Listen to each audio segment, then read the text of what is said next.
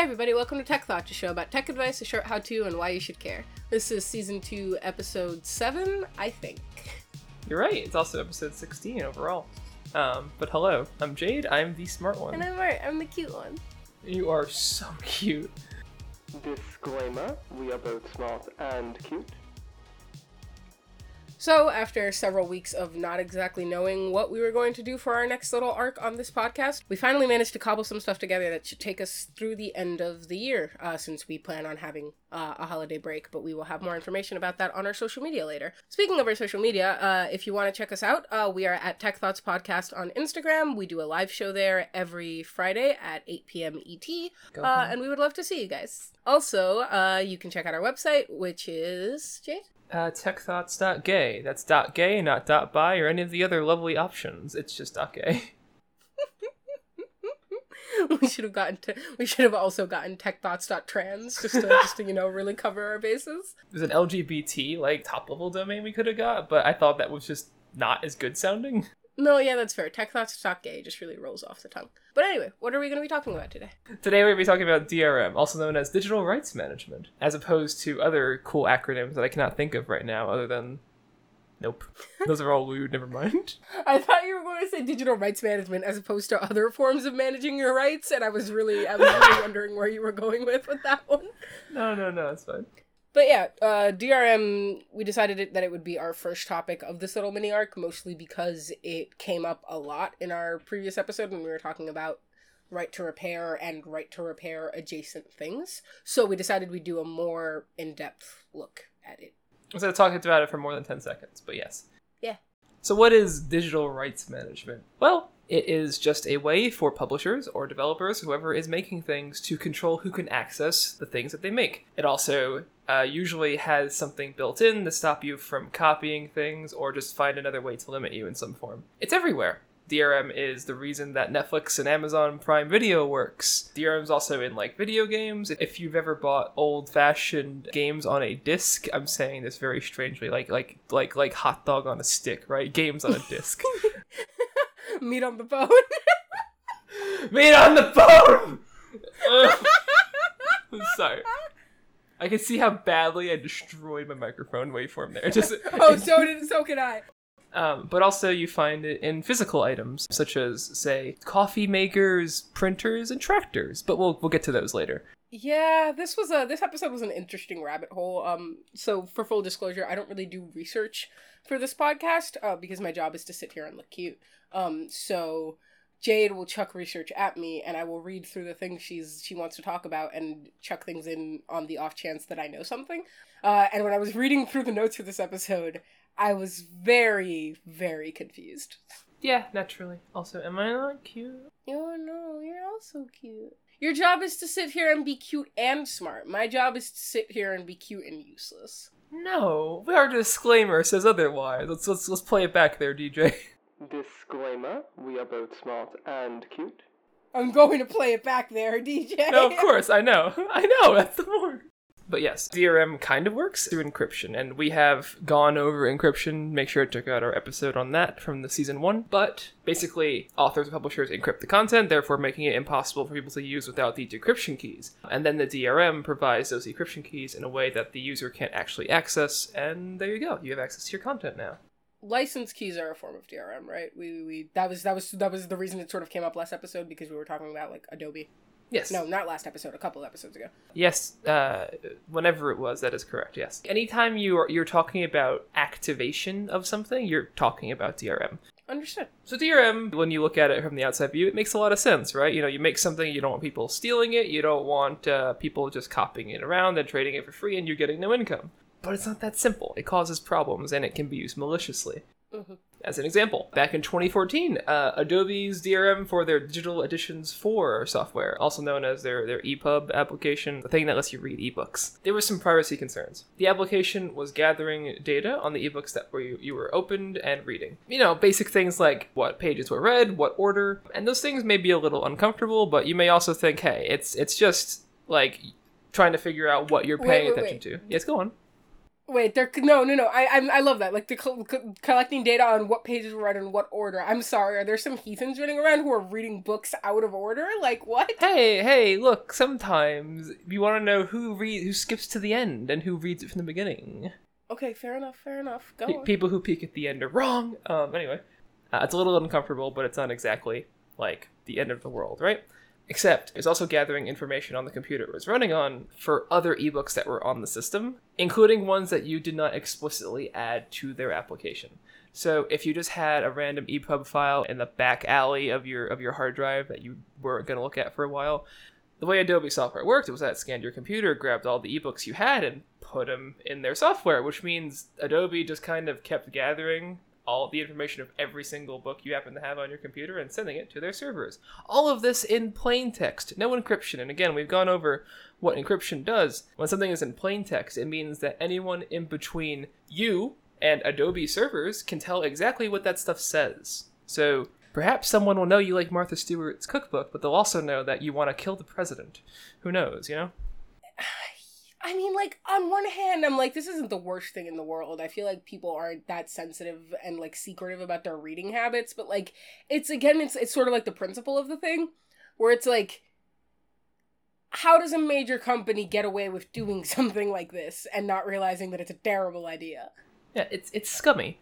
At least tell people, or at least encrypt it, so random people in the middle of the chain don't know what's happening. Yeah, exactly. And leaving ebooks behind and, sketchily gathering data on your computer, DRM can also just cause performance concerns on your computer. In the case of video games, back in 2018, the popular DRM software Denuvo was shown to have significant performance penalties, to a number that's greater than like 7%, I believe. Enough that if you had a slow computer, it would make the games you're playing feel incredibly sluggish. And just short of like eating up CPU cycles, it also tanked what's known as the minimum frame time, meaning how quickly your computer can tell your monitor there's a new image to show. Denuvo managed to slow that down significantly, that kind of every game just felt like walking in Jell-O. Yikes. Yes. And it's like this is for people who did purchase these games. Like imagine purchasing a game and then getting mediocre / awful performance on it because it comes shipped with this DRM thing that is supposed to verify that, like, it's because that's the thing that's sort of like always is a little weird to me, the way that DRM just sort of ends up punishing people who did actually legally purchase the thing. Yeah, it's sadly common. Yeah. And Denuvo wasn't the only piece of gaming DRM that sucked. Securom was a thing back in the 2000s, which you will talk about now. No, I was going to say, so speaking of things that I sometimes ask Jay to throw into episodes because they're some of the few things that I do know about, Securom is something that I do know about. And it's mostly because most of the Securom controversy has to do with my favorite, and I say that with the most sarcasm, video game company, Electronic Arts. Makers of FIFA 2017, 18, 19, 20.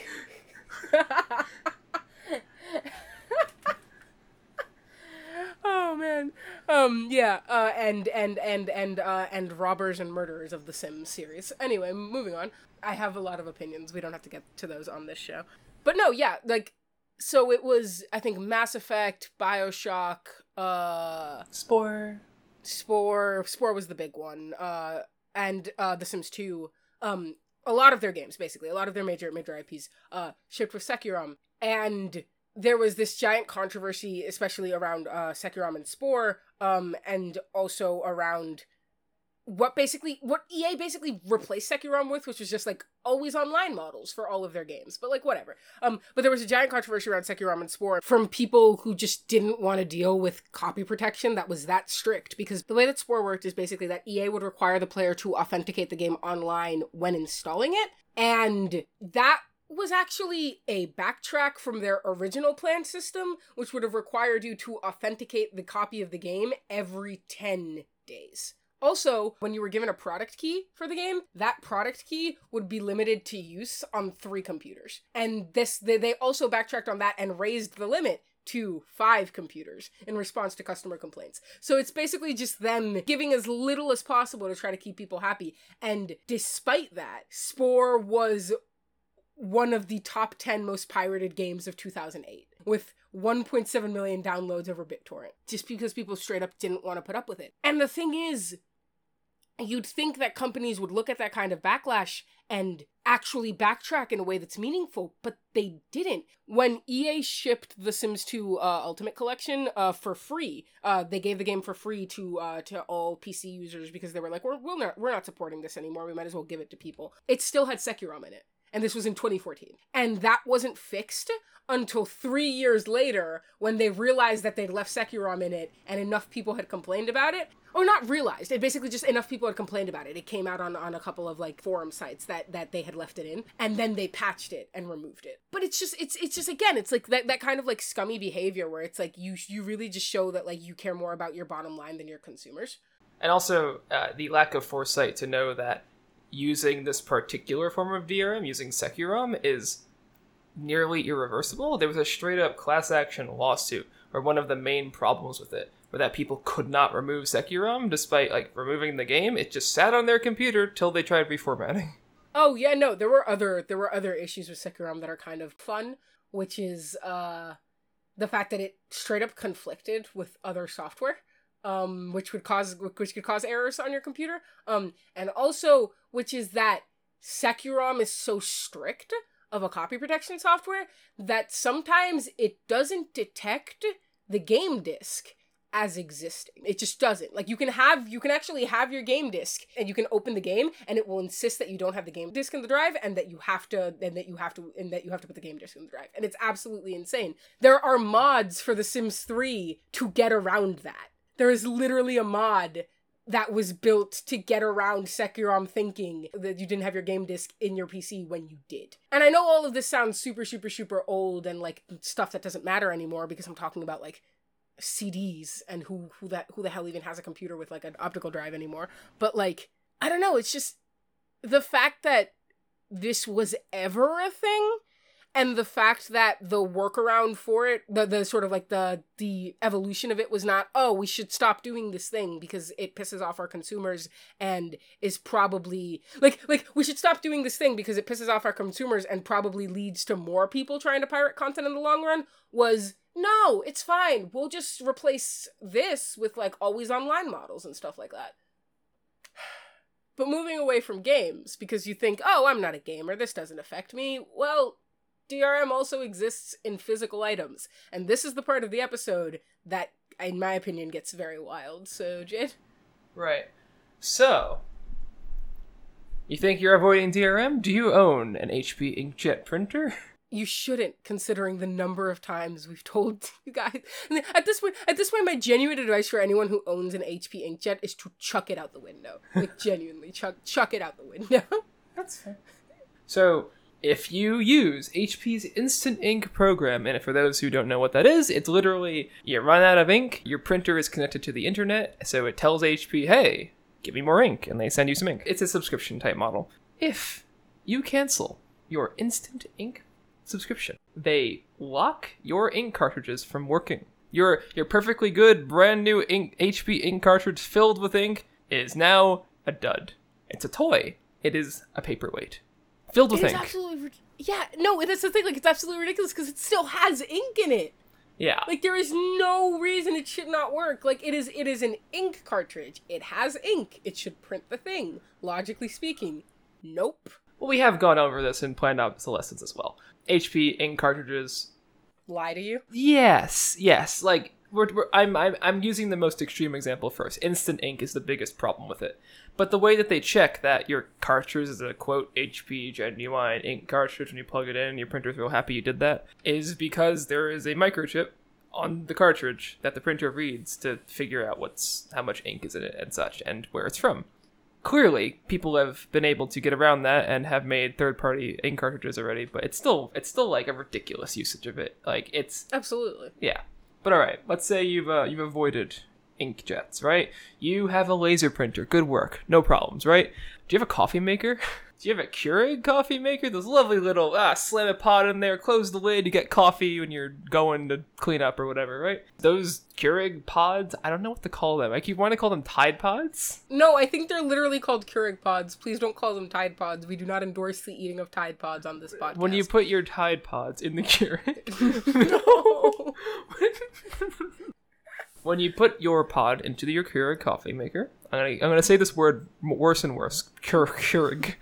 I hate the name. Yeah, go on. They are printed with a special kind of ink that determines whether or not it's a genuine Keurig pod. What happens if it's not? It doesn't make the coffee. Are you kidding me? Yeah, it just kind of goes whatever. But don't worry, third-party manufacturers have already figured out how to break this form of DRM because it's just ink, and it's not that hard to copy ink.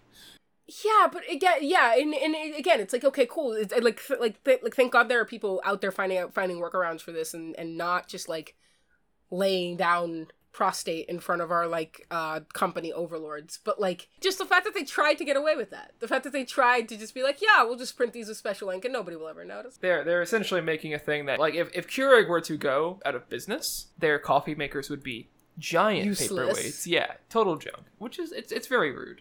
On the bright side, you can dispense hot water for free. It doesn't care about that part. Yeah, your coffee maker is now a hot water dispenser. Honestly, it's really good for making ramen. Tune into our new after show live segment, cooking with thoughts.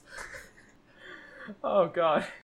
Which is to say, on like the whole paperweight front, like it's just another case of not owning your stuff, like not owning the things that you own, even physical objects, like they're not really yours. And I think this sort of harkens back to when we were talking about smart home devices and we were talking about Sonos, and the fact that Sonos could at any point just like make their stuff like a giant paperweight if they suddenly felt like not providing software updates for it anymore. It's like it's a coffee maker. Like that is one of the least techie things possible. Why the hell does it have DRM? Yeah. You know what's even worse, honestly, and I don't have notes for it, but I know this is true. My freaking Philips Hue bulbs technically use DRM. Wait, seriously? Yeah, our smart bulbs need to identify with the bridge to being like real Philips Hue smart bulbs to work. It's really annoying. Yikes. Yeah. I hate that. Yeah, I'm gonna trust that that's not gonna die soon and I will find an alternative eventually. Fair enough. Yeah, but moving away from this. Yes, not owning your own big physical items is a problem. Coffee maker, pretty big. But you know what's bigger than a coffee maker? A tractor. Farmers. You poor people. I'm so sorry that you have to deal with DRM too. It just took me a second to understand that you meant you poor people, like in like you poor, like I'm sympathetic towards you kind of way, and not you poor people, like you were just... I don't think I really just thought you were... There was something about the inflection in your voice that made it sound like you were calling all farmers poor. I don't think I can call farmers poor when their tractors are multi-$1,000 items. Yeah, that's fair. I mean, to be fair, most farmers don't own their tractors, but we don't have to get into that. Go. No, that's fair. So yes, John Deere, a popular manufacturer of farming equipment such as tractors and other garbage that farmers farm with. I don't know, man. Plows? There you go. Did you have to call it garbage? You could have said tools. We respect farmers. We respect farmers. We respect farmers here on the Tech Thoughts podcast. I know that we are not farmers. You must think. I know that based on our bios, you may think that we are New York elite. God, no. Laughing at the farmers in flyover country from our ivory towers, but like, nah, I'm $60,000 in debt to the new school. I have no moral high ground here. But yes, tractors. Right.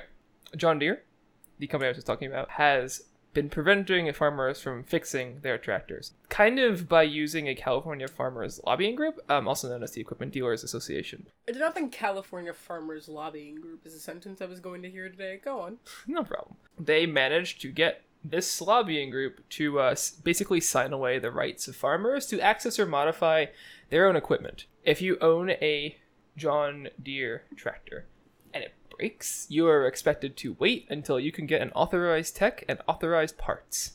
And that's frustrating, especially when farmers are working on such tight deadlines to get their crops out before they're worthless.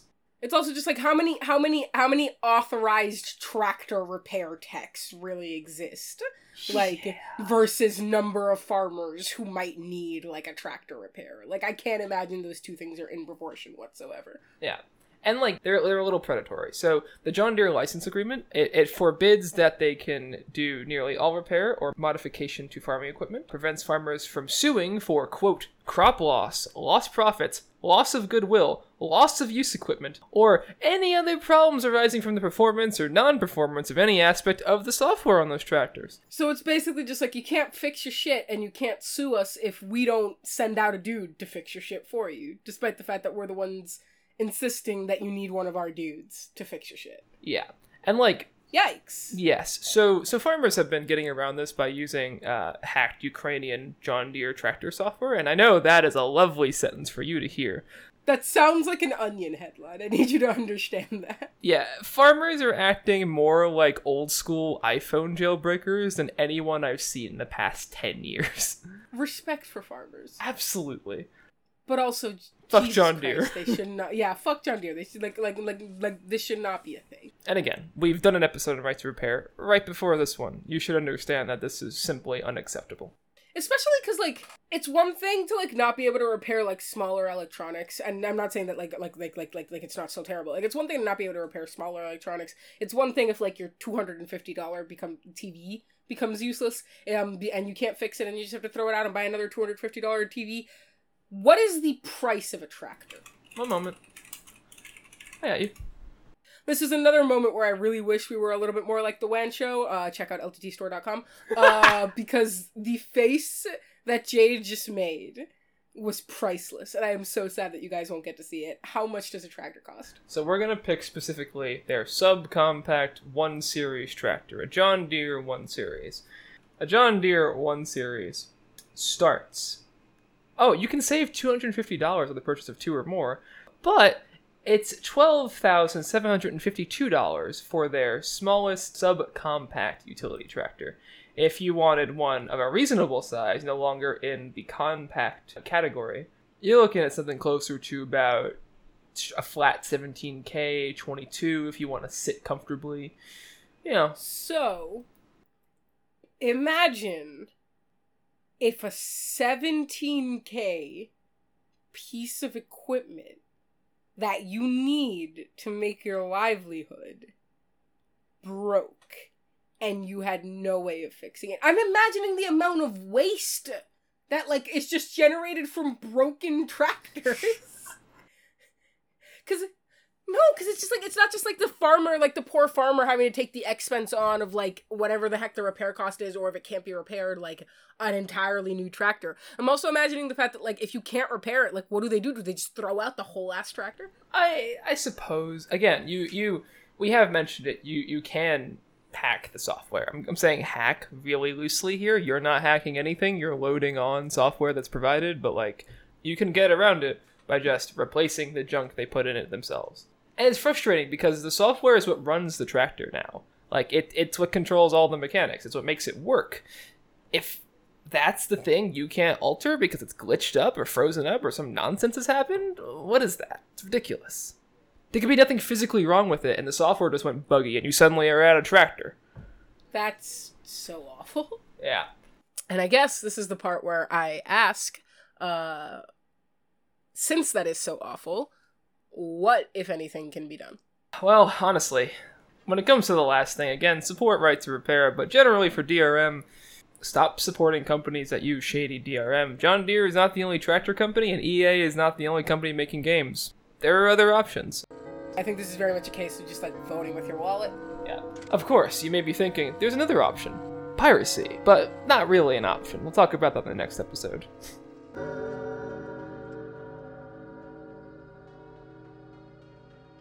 Well, that's all the time we have for you guys today. Sorry the how-to was so short, but like I said, really vote with your wallet. Yeah. But like we said, really, it just comes down to voting with your wallet. I mean, also, the average person isn't going to have to spend $17K on a tractor, but have some empathy for the people who might, you know? Mm-hmm. And the poor people who have to buy Keurig coffee makers and HP inkjet printers. Yeah, I really want to. I have one. I really want to throw it out the window now at this point, but we'll consider that later. I'll help you do it later. Sweet. But yeah, and as Jade just alluded to, our next episode is going to be piracy. Yes, we're going to talk about piracy on this podcast. Hopefully that doesn't get us just completely blacklisted across the board. DMCA takedown notice as we speak. Oh, jeez. All right. Well, I guess we'll see, or we won't. Tune in next week Hopefully. if we're still up. Hopefully. In the meantime, you can catch us at Tech Thoughts Podcast on Instagram. That's where we do our live show on Fridays. They can't catch us there, so we will be there at 8 p.m. ET. Go home. Or you can check out our website, which hopefully they also can't catch us at, which is techthoughts.gay. so see you guys next week, hopefully. Bye. Bye.